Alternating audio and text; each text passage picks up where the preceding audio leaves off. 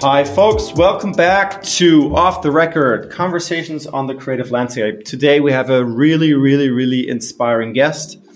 His name is Ben Babbitt. The Spotify and others have kind of, increased the already immense kind of, inequality and wage gaps. He's a producer, a musician, based out of Los Angeles in the United States, and he has a lot of cool stuff to share. So we're going to talk about the development and the music behind the super successful computer game Kentucky Route Zero, how this all happened, and we're also going to talk a lot about the platform economy, especially Spotify, his critique around Spotify and why those platforms are maybe not so good for the music industry in the end. Follow, subscribe, and have fun with this episode. Okay, today I would just like to talk about Kentucky Route Zero and how it came to life and how this all happened. But maybe for everybody listening, a little bit background information. So you were born in Evanston, and both of your parents are musicians. Your dad is a violinist. Your mother plays cello in Chicago, right? Yep. And you went to the School of the Art Institute of Chicago, and you've already had a lot of notable performances and awards and clients, such as you've performed in the Getty Museum, in the Human Resources Gallery. You have clients like Vogue or Chanel, like big names out there. Also, your game has won Game of the Year multiple times. It was basically promoted and talked about in every big outlet out there. I read it in the Spiegel, which is here in Germany, like the biggest and most important news magazine, basically. And I didn't know that. That's cool. Yeah, That's cool. It's big. I can send you the article if you want. It started as a Kickstarter. How and why did you start this Kickstarter campaign, and how did all of this happen? So I wasn't really part of that part of the process, which is the very beginning. So I was in college at the School of the Art Institute in Chicago, and I met Jake Elliott, who's the writer and one of the creators of Kentucky Route Zero, and he had already been kind of starting to work on this new video game project with another friend of his from school, who had finished already, but they had already been making work together. And I think I used some music that I'd made in a project in the class, and Jake asked me if I'd be interested in working on this game, making some music for this game. And at the time, it wasn't they hadn't yet kind of made it an episodic video game, a kind of bigger scope project. And so I think around that time, that's when they launched a Kickstarter, basically to raise some money to pay for the software developer license, which is expensive, the Unity licenses, and to pay me a little bit to make some music. And I did that and gave it to them. And then basically didn't hear much from them for about a year. And then in that time, they had kind of expanded the scope to be, this game in 5 episodes. And then they released the first one at the beginning of 2013. And, some people had been following it already from the Kickstarter, and it got some nominations at one of the bigger games festivals in the US, and they needed more music. So we kind of started working together more from there. And then it just took a long time to finish it. Yeah, about over 10 years now, right? Well, it was actually, my part of it was about 7 years of work, kind of consistently up until now. We finished it at the end of 2019, and it came out at the beginning of 2020. All the whole project. I've tried myself in the game. I've played along a little bit, and there's also a lot of like recommendations and editorial critiques on YouTube and across the web. And I think for everybody who doesn't play a lot of games, it's called point and click, and it's different from what people think gaming is. When you think of gaming today, you think of usually like there's like two types of games people would think of, which is like the ego shooter type of game, and Right. the like build your empire type of game, that are like across the web and like Minecraft Candy Crush, for right, sure. right.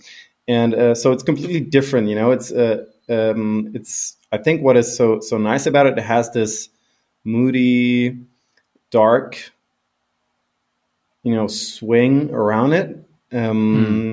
But it's like incredibly deep in the way it's built, and also the music you made was, building it that way. Was it intentional, or was it, just something that, came along, or how did you strategize on building this and on creating this?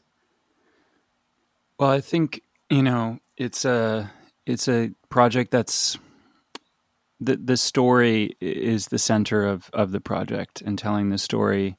So the game is kind of a vehicle for telling the story that really came originally from Jake's kind of writing mind and Tomas's and mind and our kind of collective work developing kind of building that world together. So everything, I think that all the aspects of the project were kind of taking cues from the story and what was happening in the story, the setting, the characters. The whole story takes place over the course of one night. So it's like this really dilated, strange, like diffuse sense of time, right? Can you share a little bit about the story for everybody who's listening, so they understand Sure, yeah. the plot So real quick? right, so it's set in rural Kentucky in a kind of ambiguous era, and you start the game by playing as this character Conway, who's kind of an older, kind of like downtrodden guy who's decided to, I think, leave his job, and he's got to just make one last kind of run. So he's a truck driver working for a delivery company that delivers antiques to people. So he has to make one more delivery, and he has kind of like cryptic directions to his destination. So he starts asking people, like, have they heard of this address or this this location, and kind of you proceed from there. And then over the course of the game, you meet more characters and sort of go down rabbit holes that kind of diverge from the initial journey, and then kind of people I mean, it's really just, I think, a game about people and history and the history of that place and those people, like in the United States over the course of like the last 100 years, and what they've experienced, like living in a capitalist country, and there's not a lot of action per se or conventional gaming mechanics where you don't play for points, or there's no fighting, there's no violence in it. You can't win. It's just sort of about interacting with this story.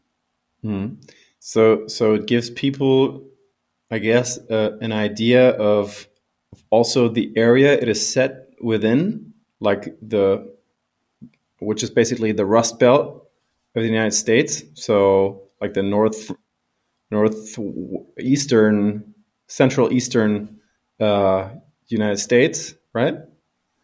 Yeah. I mean, definitely like kind of it's sort of a strange part of the country. Some people think of it as part of the South.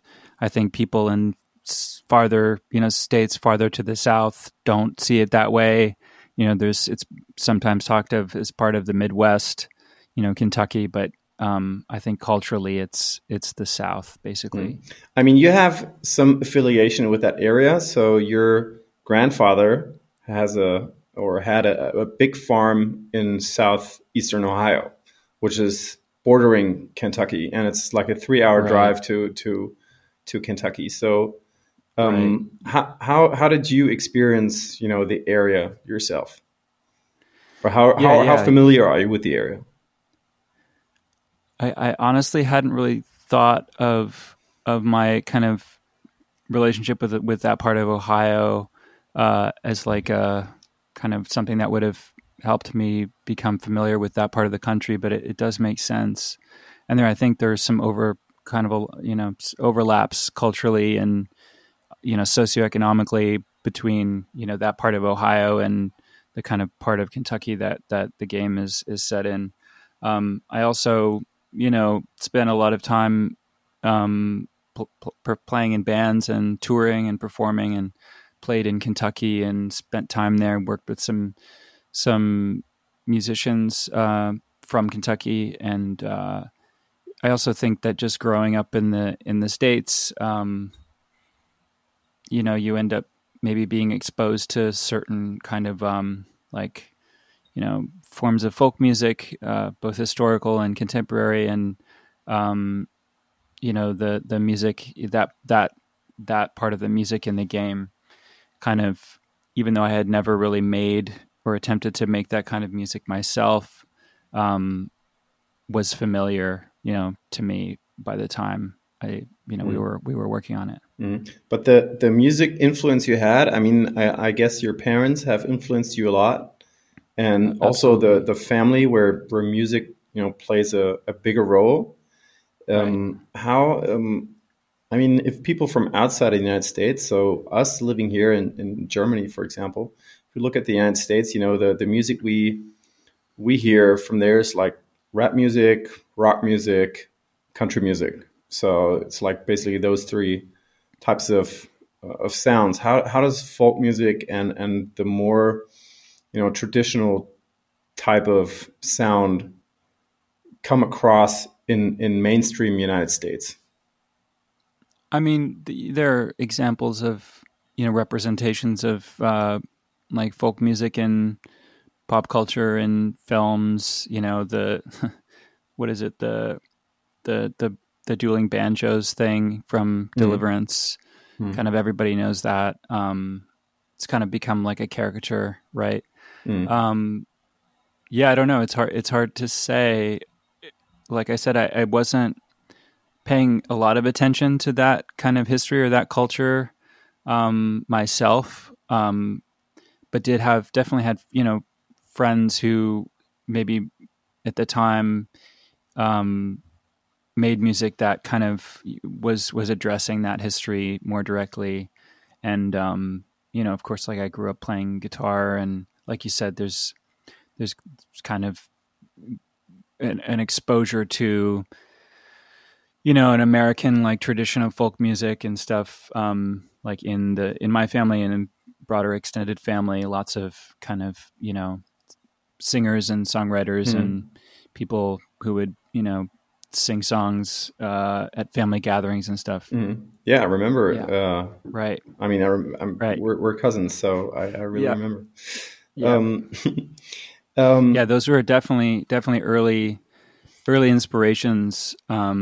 I mean, I think like our cousin Alice, I think when I was really young at a family reunion, I remember her playing a song on the guitar and just being so captivated by that and wanting to kind of like learn how to do it in some way. Like I think it was probably like 7 or 8.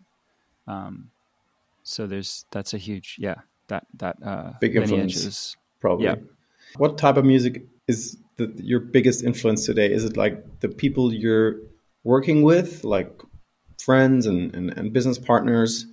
I mean, because also, I mean, you don't only make computer music. Obviously, you make a lot of music for, for actually, listening for the joy of music, for performing. You make music for clients, for commercials, for art. So for a lot of different things, and what is your biggest influence there? I don't know that I could, it's, I think I've always been a really active, like, fan of music, and, listen to a lot of music every day. And, there are definitely, like I was saying just now, like, kind of formative, musical experiences I had in when I was young, and definitely come back to some of that stuff still. But yeah, it's sort of like a pretty fluid, kind of changing, ever changing presence for me. But yeah, I mean, I think the stuff that I have kind of been interested in personally for a while has been kind of more in the world of, like, electronic music, experimental electronic music, dance music, club music. Okay, that's like different from what you work with mostly, right? Yeah, I mean, there's definitely overlap, even in the music in Kentucky Route Zero. I mean, there's a lot of different kinds of music in that project. There's a lot of sort of like ambient electronic music in it. It's sort of interesting to be, I think that culture really encourages people to, like, Western culture really encourages people to focus on sort of honing an aesthetic or a brand, making that very clearly apparent to anybody in like 5 seconds.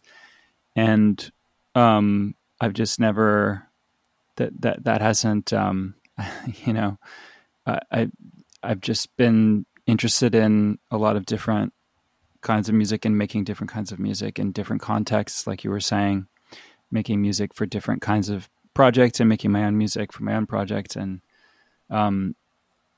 so, yeah, inevitably, maybe what I am most interested in personally doesn't always come across super clearly in the work that I do, because it's sort of so varied.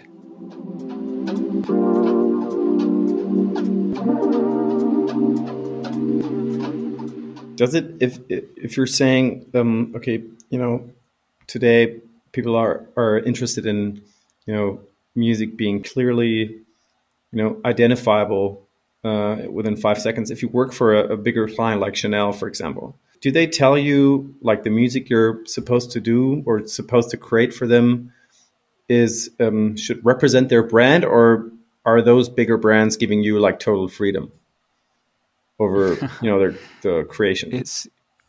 Well, I don't have a lot of experience working in more kind of commercial contexts, but I have done some of that work, and there are things that I enjoy about it. There are things that are challenging about it. Most of it I've kind of found my way into through friends who are like directors, making videos or films for those companies and stuff. In my experience, nothing has ever been articulated in that way. But there's definitely, people, I think they've got their vibe dialed, their brand, dialed. They know what feels right to them, and it sometimes takes some trial and error to find that. In some ways, what ends up being that thing could almost be anything. If that makes sense. Yeah, I mean, it makes sense from your perspective. So, for example, I get in touch with a lot of people who work a lot commercially, maybe not in music, but in film and photography, for example, or other arts, and for them, it's always, since it's, I guess the easiest way to make money. A lot of people chase, the big clients, try to work for them because they build a portfolio, and I figure you're a more, type of a person where you say, like, okay, this is my sound, or this is not your specific sound, but this is what I like to do, and if it fits, it fits, and if it doesn't fit, I'll just do something else. Is this kind of attitude is it based in your identity and maybe your inner politics, or is it something where you would say it just makes things easier for you to work and to create good stuff? Yeah, I mean, if I understand your question correctly, I think I am drawn to things that are kind of creative and creatively interesting. Mm-hmm. And of course, we all have to make money to pay for our lives. So that can influence certain decisions, around kind of doing work for hire stuff. Mm-hmm. But yeah, I mean, I like fashion. I'm into some of that stuff myself. So it doesn't feel like it's only a sort of like job or something. Like I said, there are challenges in making work in that space, and it's not necessarily going to be what I would make otherwise. But that's also an interesting kind of thing to explore in and of itself. Anyway, it's kind of true of scoring, just like about anything actually. Can you explain to everyone else what scoring means? Yeah, just making music, composing music for for a film or for a game or for a fashion show or a video or etc. Where aren't just where the people making the project aren't just using pre-existing work. They're interested in kind of having some original music created for the project. In doing that, of course, as a producer, composer, writer, you end up making things that you wouldn't otherwise, because it's coming from this interaction with whatever the project is. And that's, I've definitely ended up making a lot of stuff that I am almost kind of like shocked, or not shocked, but, in a negative way, or? Well, hopefully not, not. But it's also, inevitably some stuff, you encounter some things that can feel uncomfortable creatively, and that can be good, and that can, maybe not so good. Of course, we have a choice, hopefully, whether or not to like proceed there or bow out or not, but hopefully the projects already feel right by the time I arrive at that point, right?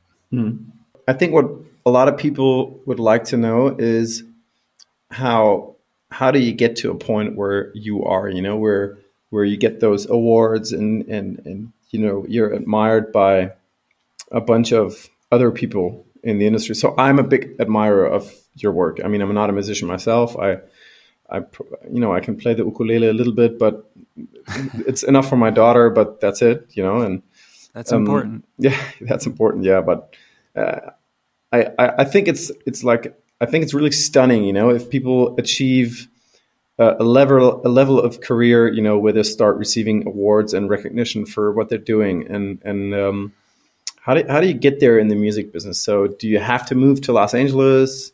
Do you have to go to college? Do you have to, meet certain people? Do you have to pay your way into, getting this and that certificate? How does that work?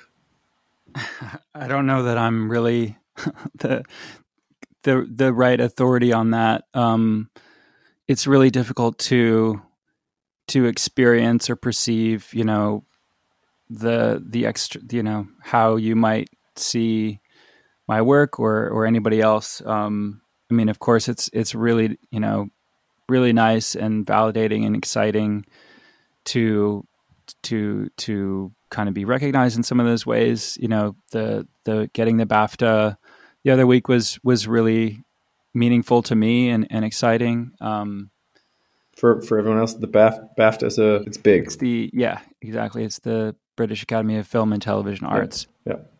Yeah. I don't know. I mean, I think like, in my case, I feel like I'm still trying to, I'm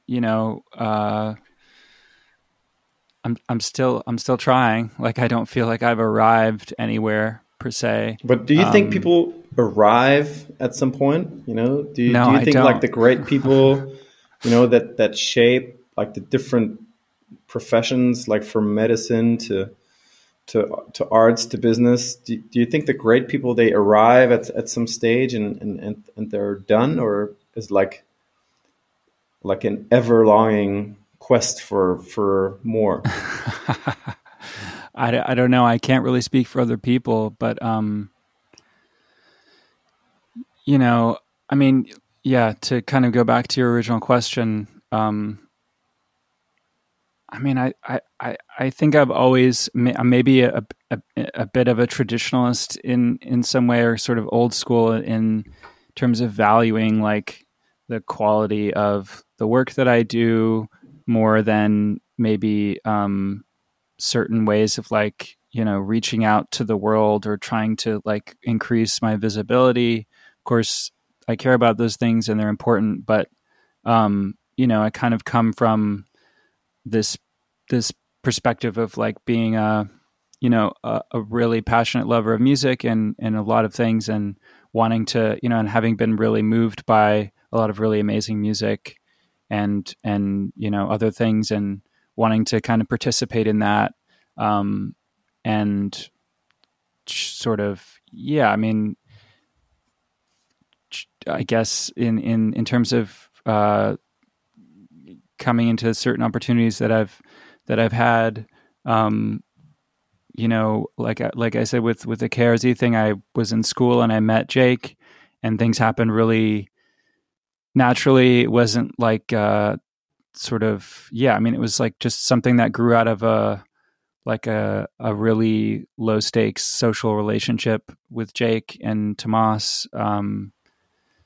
And kind of most of the things that I've ended up doing have kind of come from that. I mean, is this like the foundation of what you're doing now, like meeting those people and from there? Because I could understand, I think a lot of people have like this, you know, this one place where where something happened and they met a couple of people or they did something, and from there it's like there's a lot of, you know, from there it creates like those tribes, and you know, where things start, you know, building up by themselves or by putting in a lot of work. And I was just curious if you think this is the point, you know, by meeting them, that this was retrospectively where the career like really got a little Oh yeah, right. bigger.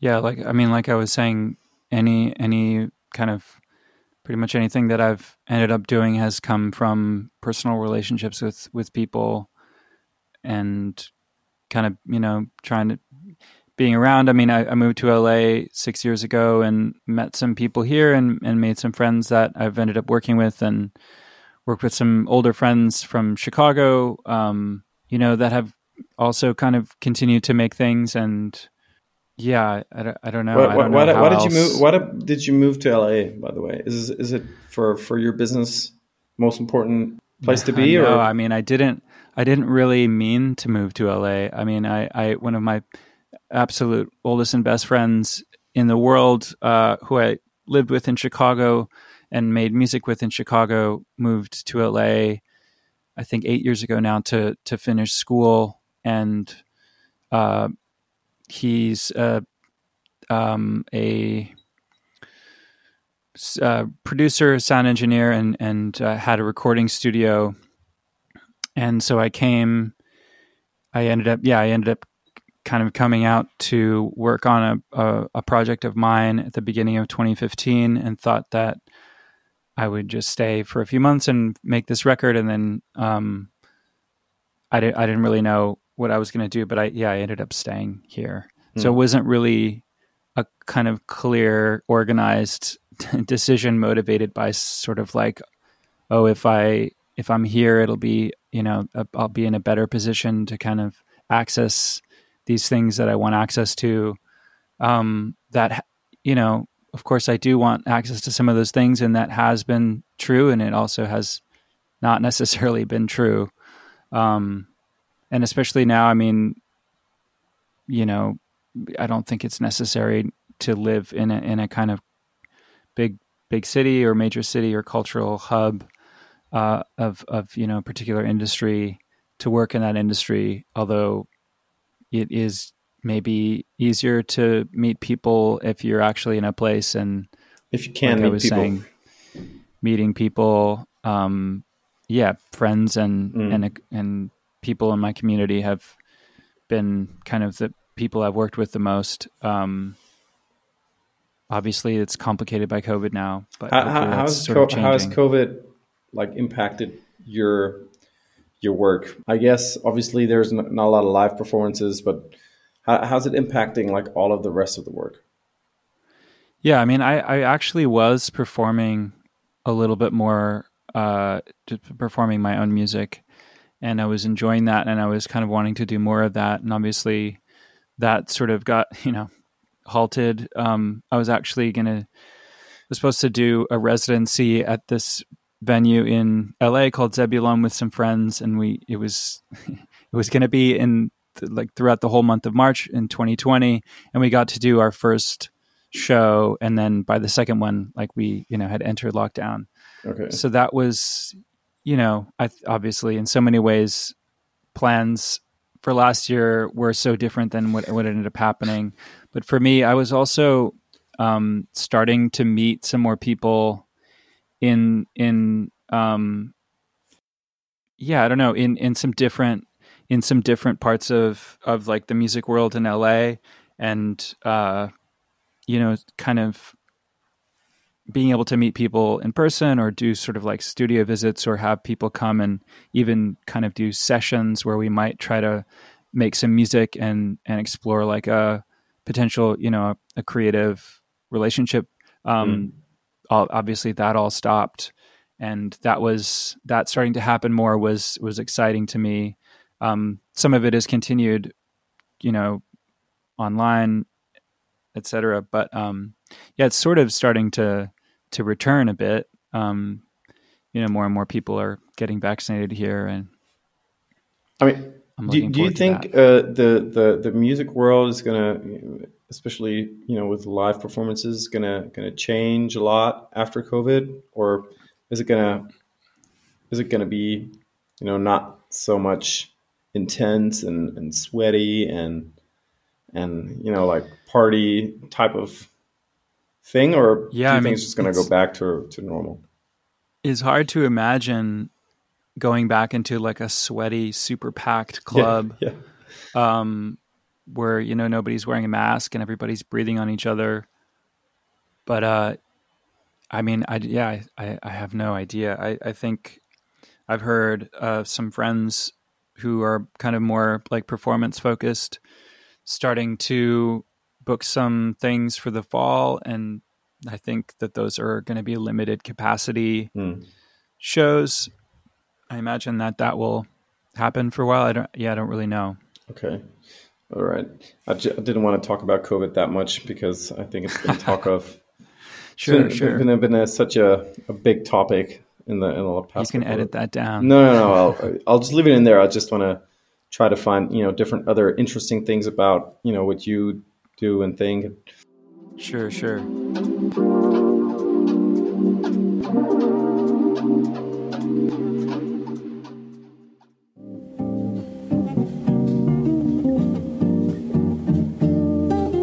Are you a creative professional that is still looking for that one great platform on which you can showcase your work? Then take a look at Cherry Deck. Not only can you create a portfolio to showcase your work to relevant people within the creative industry, but you can also apply to jobs and opportunities, as well as optimizing your marketing and network. Sign up to Cherry Deck today at cherrydeck.com/sign up.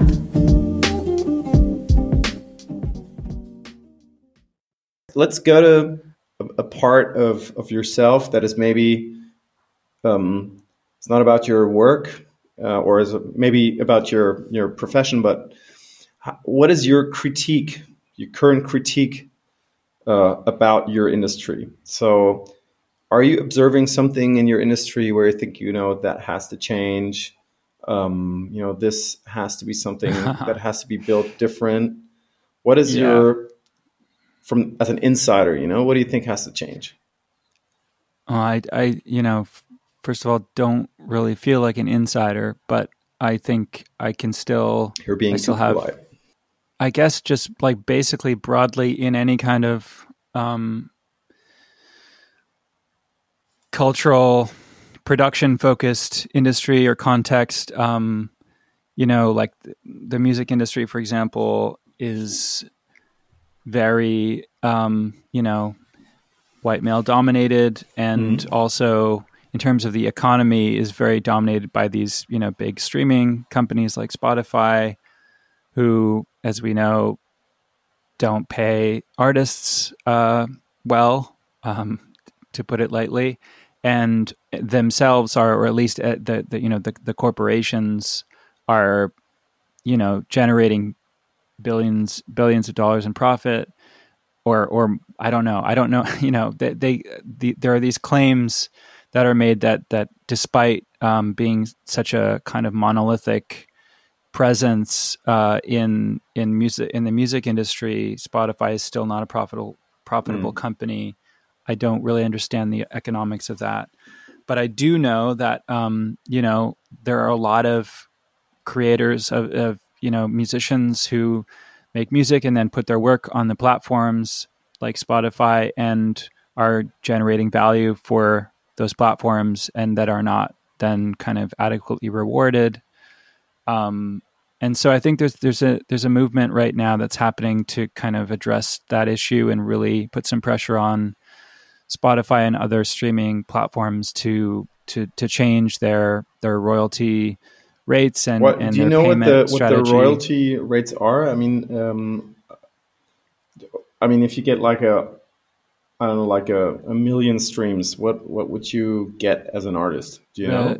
I guess the according to Google, the Spotify generally pays between 0.003 and 0.005 cents per stream, but I think that's actually an overestimate. And that's sort of not accounting for the potential percentage that a label or any kind of intermediary companies would take from that already small payout.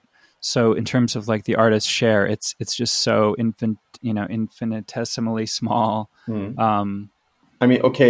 have to be really successful to make some money there. So when everybody's not successful, it's not going to make money, basically, I guess. Well, right. It's just like kind of the broader, the way the economy is functioning, maybe globally, but especially in the United States, where, huge amounts of wealth are being generated, but only, the tiniest percentage of the population has access to that wealth. It's, so the Spotify and others have kind of, increased the already immense kind of, inequality and wage gaps between the sort of the bulk of the population or the bulk of the people that are creating work that gives those platforms value, and then the select few who are in those positions of power to benefit.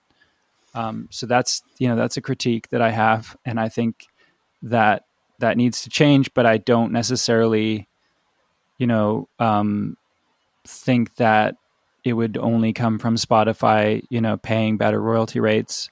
In some sense, the entire structure of model for companies like that, I think, is sort of a sinking ship, arguably.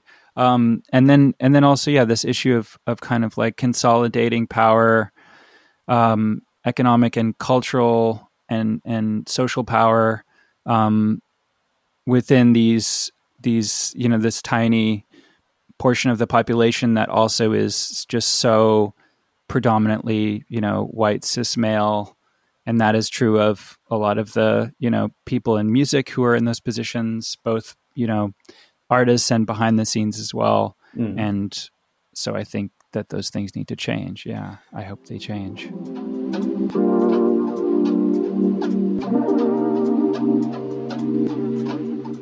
Let's go one by one. So let's about Spotify or the big platforms. I mean, I understand the argument if you would talk about Amazon, and for Spotify, I might need a little bit more like insight.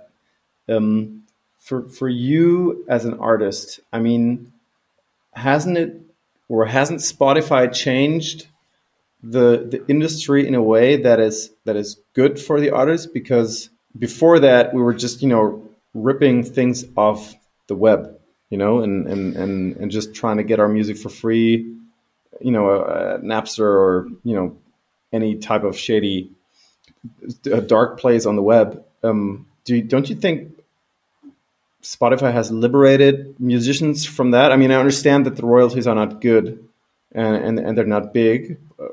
How do you think about that? Do you think if Spotify wasn't around that there would be more record sales, for example? I mean, I think that regardless of whether or not Spotify existed, we probably wouldn't be. I think that the sort of primacy of physical media has decreased culturally more broadly than just within music, and so whether or not Spotify existed, I think musicians would not be selling as many records anyway. But I do think that I don't really see Spotify as a force that liberated artists from the kind of culture of piracy and ripping music and stuff, because for so many reasons. Like you said, I mean, the it's sort of like saying, I don't know, to come up with an analogy, but basically, like it's if you're in a really shitty situation, if something comes along that just makes it slightly less shitty, you're still ultimately in a shitty situation that you don't want to be in, right? So it's and the difference, arguably, or one difference, arguably, between those two kind of moments or eras in culture is that in the kind of piracy era, there wasn't a comparable kind of consolidation of power and influence. There were these pirate file sharing platforms. I don't know how they made money. They made money somehow, and then but it was basically based on this premise of like peer, a user base that were sort of sharing these files and sharing the responsibility of kind of making these files accessible. Yeah, I don't know.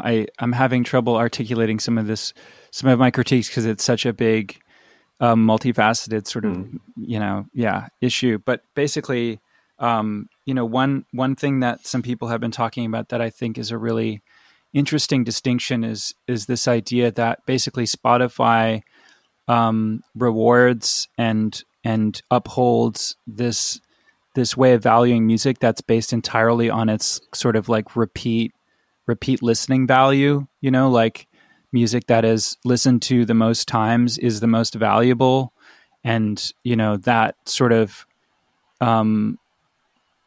ends up inevitably valuing. I mean, of course, the artists and the labels that are able to kind of take advantages of the kind of algorithmic gamification of that system and that platform to inject their content into those streams, but also it sort of makes this case for value being entirely dependent on how many times somebody wants to listen to your track or whatever. And I think that that's just such an incredibly limited sense of what value is in music, and or what makes music valuable or worthwhile. There's a lot of music that I really love that I wouldn't necessarily listen to over and over. I wouldn't necessarily put on in the background while I'm making dinner, but is nevertheless, some of the most important music to me in my life. And, there's a lot of music that's still being made that sort of falls within maybe some of those aesthetic or cultural kind of that has some of those qualities that is just being completely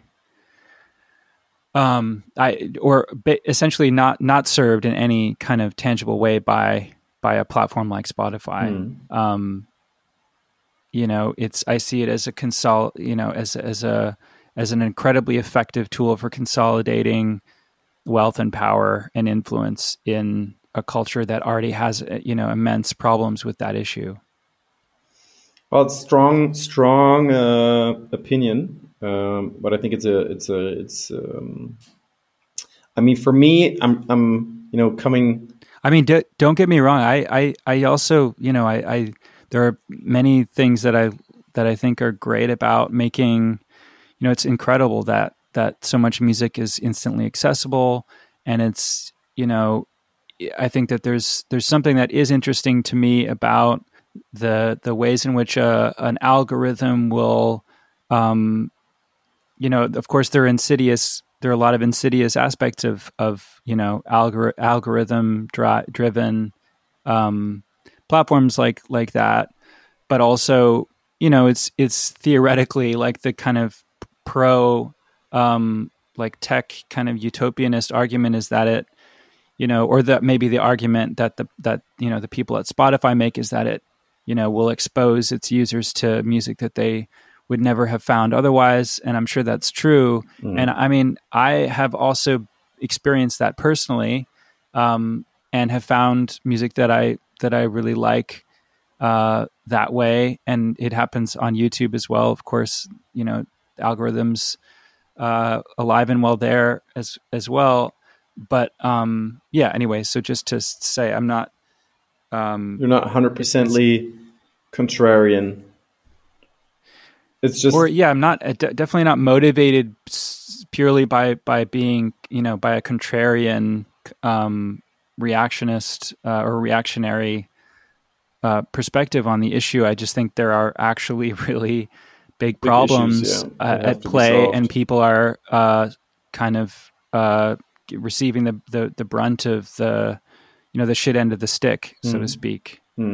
How would you change it? So there have been a bunch of different approaches to this problem. I mean, there's people are saying like, okay, you have to see it as a marketing platform, and if you see it as a marketing platform, you generate your revenues other ways, like through shows and merch and stuff like that. But I think that's been debunked, though. I think that idea has been debunked, like because you can be an artist who has a new track that comes out on Spotify, who has somehow managed to get that track onto some big playlists, and so technically that track then accumulates a large number of streams.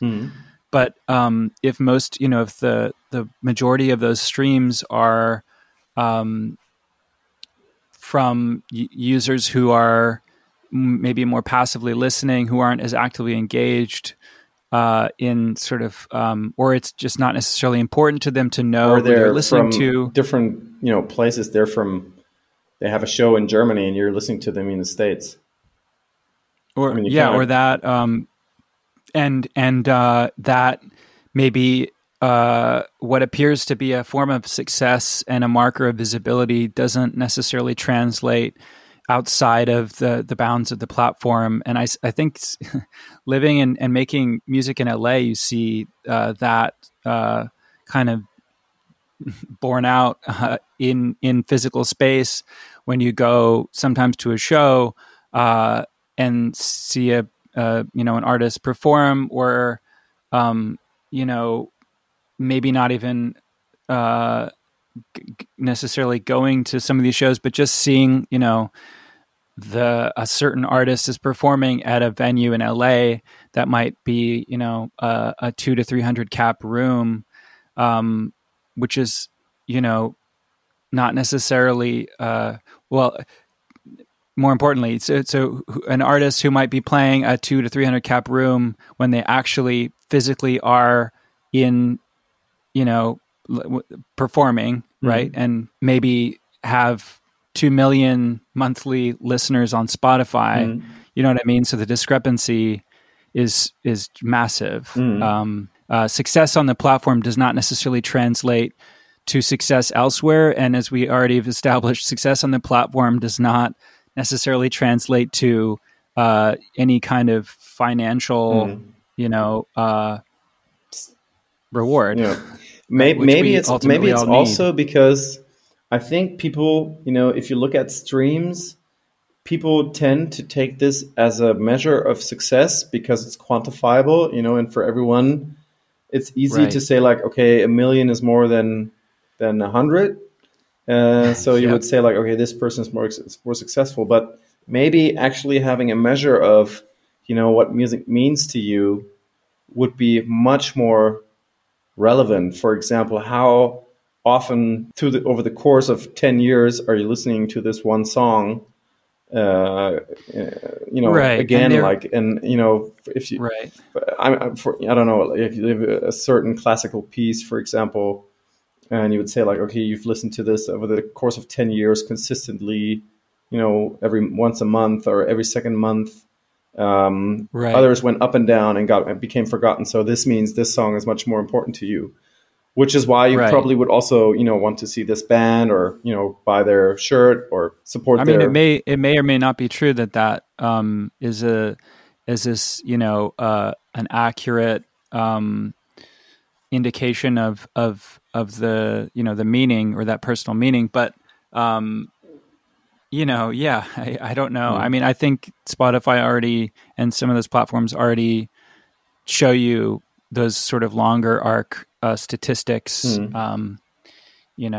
love to do the year-end kind of wrap-up thing where it shows you who your most listened to artist was and all that. Do you know? Did you know which was your most listened to artist on Spotify? I think last year it was Ryuichi Sakamoto. Okay. I'm trying to remember mine. I don't know. I forgot. Probably was something like Bon Jovi. Also, or something. When some to say another maybe less pointedly critical thing about it, when people have sort of posted about or told me directly or gotten in touch directly and told me that I was in their top most listened to artists or whatever, they sometimes Spotify will in these year-end things will even like show you the number of minutes that you spent listening to a particular artist. And anytime that's happened, it's cool. It's really it's such a nice flattering thing to hear that, and it's interesting to that we have the ability to know this about ourselves now. I just the cost is it anyway. I said my piece. It has to have this balance, right? And the balance is also the second point you mentioned, that your industry is dominated by white cis males, mostly, I guess. I would at least think that, especially in production and all the labels, it's even more than on the side of the artists. Because you probably all. Or is that true? Or like in the background, is it even more dominated in this way, or is it like equally compared to the artists? I think it's arguably there are more the group of people that make up like the behind the scenes people is a bigger group than the artist group. But and yes, I think in my experience, the behind the scenes people, despite the fact that it's a bigger group, it's still majority, white cis male, and I still think that most, a lot of the artists in front of the scenes, making work that is given, whatever support and opportunities is made by or in some way, involves white cis males. I know I am also a white cis male. I think recognizing it is already like a step in the right direction, because I mean, I know you personally, but I can also feel like from what you're sharing right now that it's important to you, and that you want to represent, or you want others to be represented in a fair, with their fair share, basically. Do you think the people successful in your business are responsible, for making those changes? So, for example, Yes. I mean, at least on the artist side, there's a lot of Black artists, especially in the United States. Are they responsible of changing this, or are the white cis males like you is this group of people responsible for bringing the change?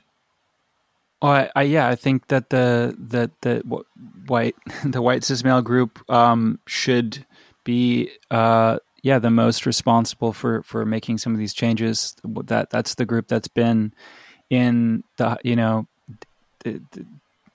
in a position of power culturally and in every other way imaginable for centuries and centuries.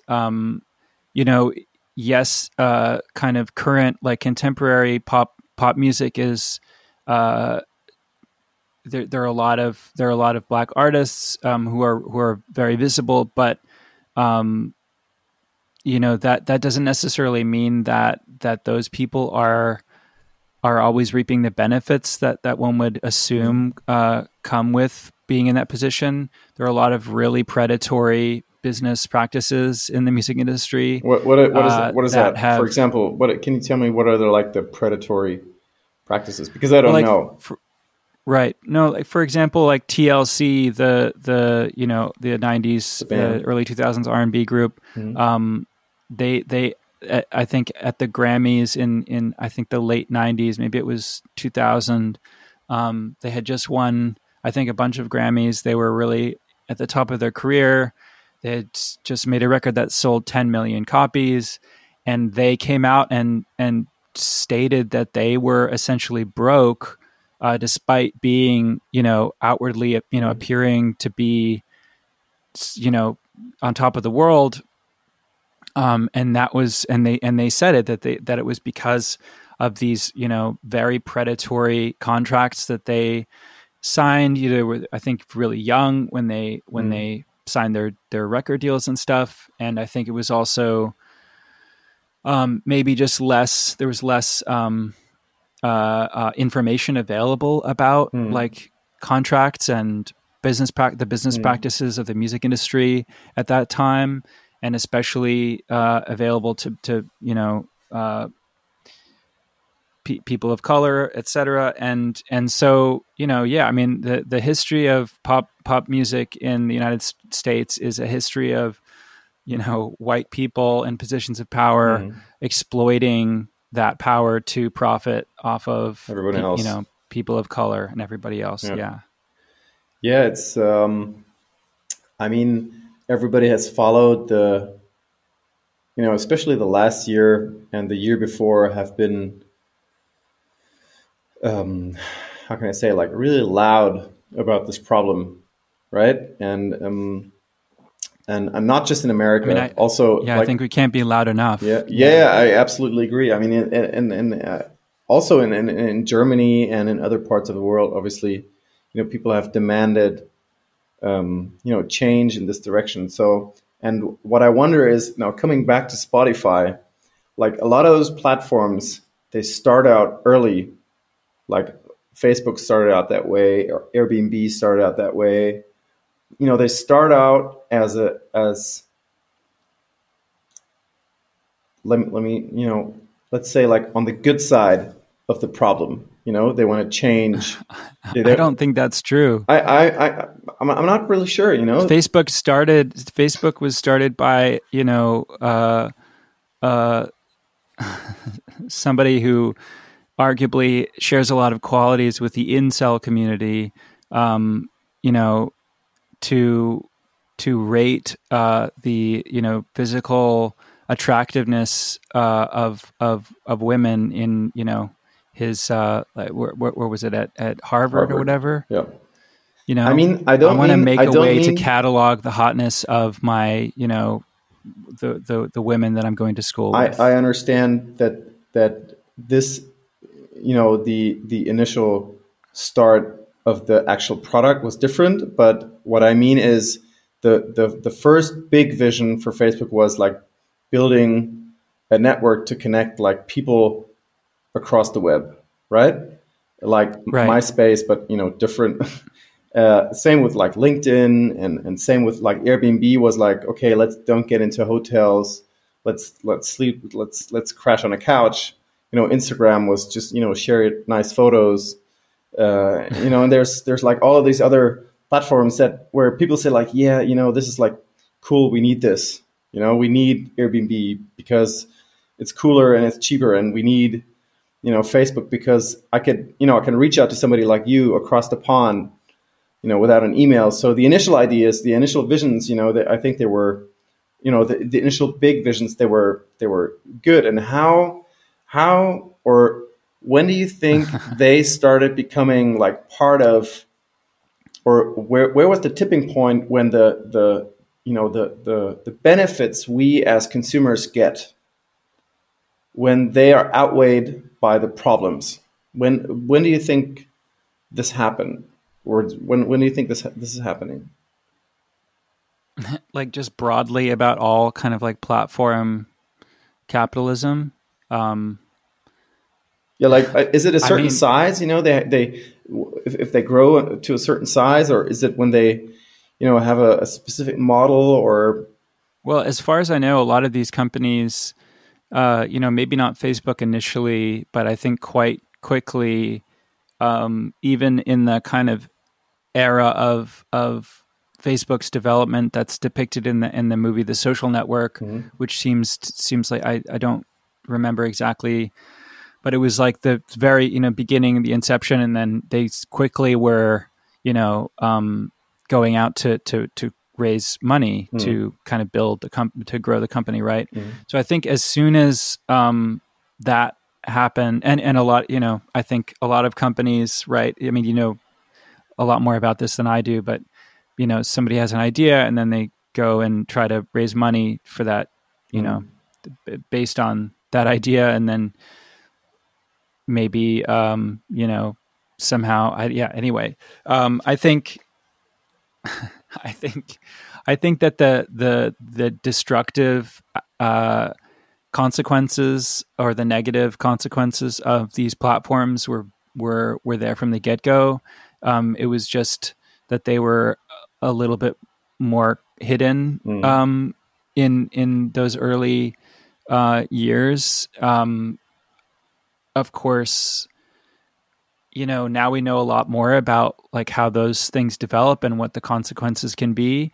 I think now we know that the consequences can be really like world changing and destructive on a very, very big scale, which we, maybe didn't quite have the same sort of like pre-existing models to kind of look at and make kind of extrapolations based on at the time, because the 15 years ago or whatever, when Facebook started, these platform capitalism was sort of a new thing, and anyway, I don't know, and I don't know that it's necessarily even very productive to identify that like tipping point. I think it's more productive maybe to just sort of recognize that, like to just spend a little bit more time actually reckoning with the ways in which these cultural, forces and forces of tech and these platforms have, again, consolidated power in very destructive ways and continue to do so, and how all of these things are feeding some very, very big, systemic problems that are real threats to every last person on the planet. Yeah, I mean, I I agree with you that that there's a, that we have also, as consumers, we have to try to detach us, or attach our lives from these platforms, because you really get like sucked into the world of those, or into their, how can I say it? You build your world around like the representation. Their ubiquity. Yeah. I mean, we work a lot with other creatives, such as photographers and filmmakers, and I can see, like, the way they're, like, Instagram, for example, is like at the center of their attention a lot of times. Is like, it's crazy, and it's right. And I mean, what you said like half an hour ago, you said like you're more, like a more old school type of personality. You would say like, okay, you focus on your work, the quality of your work. And I mean, that's not, yeah. I mean, it's not, no, I mean in this, that. I mean in this sense, that you like focus, on yourself and what you do. And I think this is a great way, to deflect. Well, it's just that maybe doing that will, like somebody yesterday in a conversation with a friend was, said something, that this quote, I'm trying to find it, that basically, I think I can't find it exactly, but the gist of quality has never been the determining factor in terms of recognition and rewards, not in any field. When great work is successful, I believe it's a coincidence. So this writer, Sarah Schulman, said that. And so, like, I think that seems to line up with at least my observations of how culture works. And so, I think it comes down to what's most important, I guess, to the person making whatever they're making. I don't. Is it true? It's also maybe a cynical. It's maybe a bit of a cynical take, but yeah, again, I think that there's a lot of truth in it. There's some truth in it, and I fully agree, especially in music. I mean, I'm the type of person, I only listen to music that is like 10 years old, or I mean, I have some tracks I like from this current time, but I listen to a lot of like this old stuff, because I think it's much better than a lot of stuff that is popular today. And if I have a younger brother, he's like 10 years younger, and he's basically what I am, but just younger. And if I always get into fights with him and say like, man, you cannot listen to this, bullshit music. You have to listen to the real stuff. And I mean, also, maybe it's also generations, but it's, yeah, right. I mean, I think that there's so much amazing music being made by people right now. I definitely don't feel like, oh, we've sort of lost the magic, and No, I mean like in the popular section of the music. I don't mean even in pop music. I think some of the best pop music of the last 30 years has been made in the last 5 years. What's an example? That's just me. What would be an example of this music? The last 5 years. I mean, obviously there is some. It's not that there's none, obviously, but I just think the right. I mean, I like the Sicko Mode by Travis Scott, or the Astro World, that record by Travis Scott. I think is a really amazing and really experimental in a lot of ways, aesthetically, formally, otherwise. I think there's a lot of really amazing kind of like formal and aesthetic innovation happening in like hip hop and trap. I mean, I like love Charlie XCX and her records. I think she's worked with a lot of kind of producers coming from more like underground spaces, and that's definitely a trend that's been happening for a long time, and I guess there's historical precedent for that goes back decades. But also like even Yeezus by Kanye West. He was working with a lot of young, kind of more experimental producers and writers, and I think that the result is really strong. I think Frank Ocean has made some incredible pop music. I think there's Cardi B. There's a lot of there's a lot of stuff out there. There's just so much amazing. Maybe it's just me, just sticking with my playlist and not even discovering new stuff. Sure, yeah. No.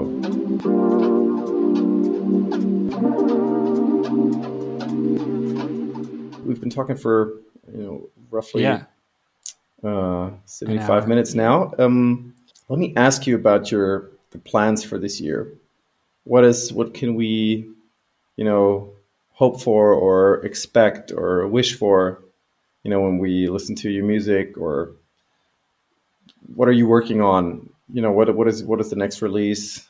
What can we see soon? Yeah. I mean, I've kind of focused on collaborative projects in the last however many years, and I'm still working on projects like that, but have been trying to kind of focus a little bit more on finishing some of my own kind of solo music and hoping to release some of that soon.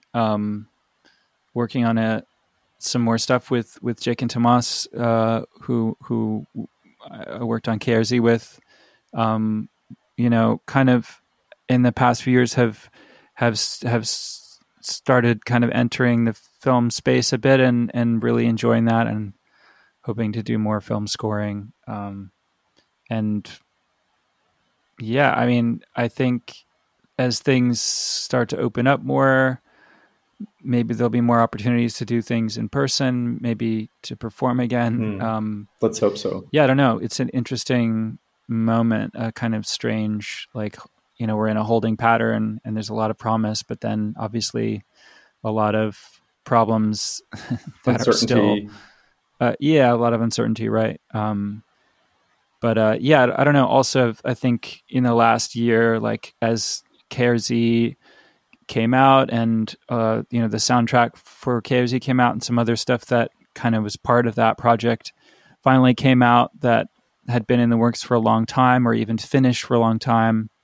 It feels like a time of kind of almost like purging stuff that's been, that I've been living with for a long time, and like clearing the way for totally new things. And I'm kind of almost in that space where, I'm like finishing some solo stuff that I've been working on for a while. And then I will kind of have like a somewhat clean slate in a way that I haven't in a long time. So I'm really looking forward to that. Great. Ben, it was an absolute pleasure talking to you. I especially like that we had the chance to, talk about your ideals and what you think is wrong, what you think is right. I think this is super, super interesting. I'm wishing you a great day, and hope the day is gonna be good for you. I hope you have, I don't know if you have nice weather. We have shit weather over here in Hamburg. And good. Yeah, it's nice here.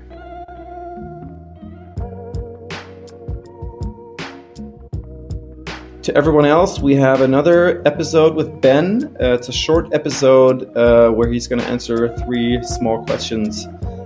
Tune into that. It's interesting as well. And yeah, that's it. Ben, thank you very much. Thanks. And take care. Thanks, Philip. Bye. Bye.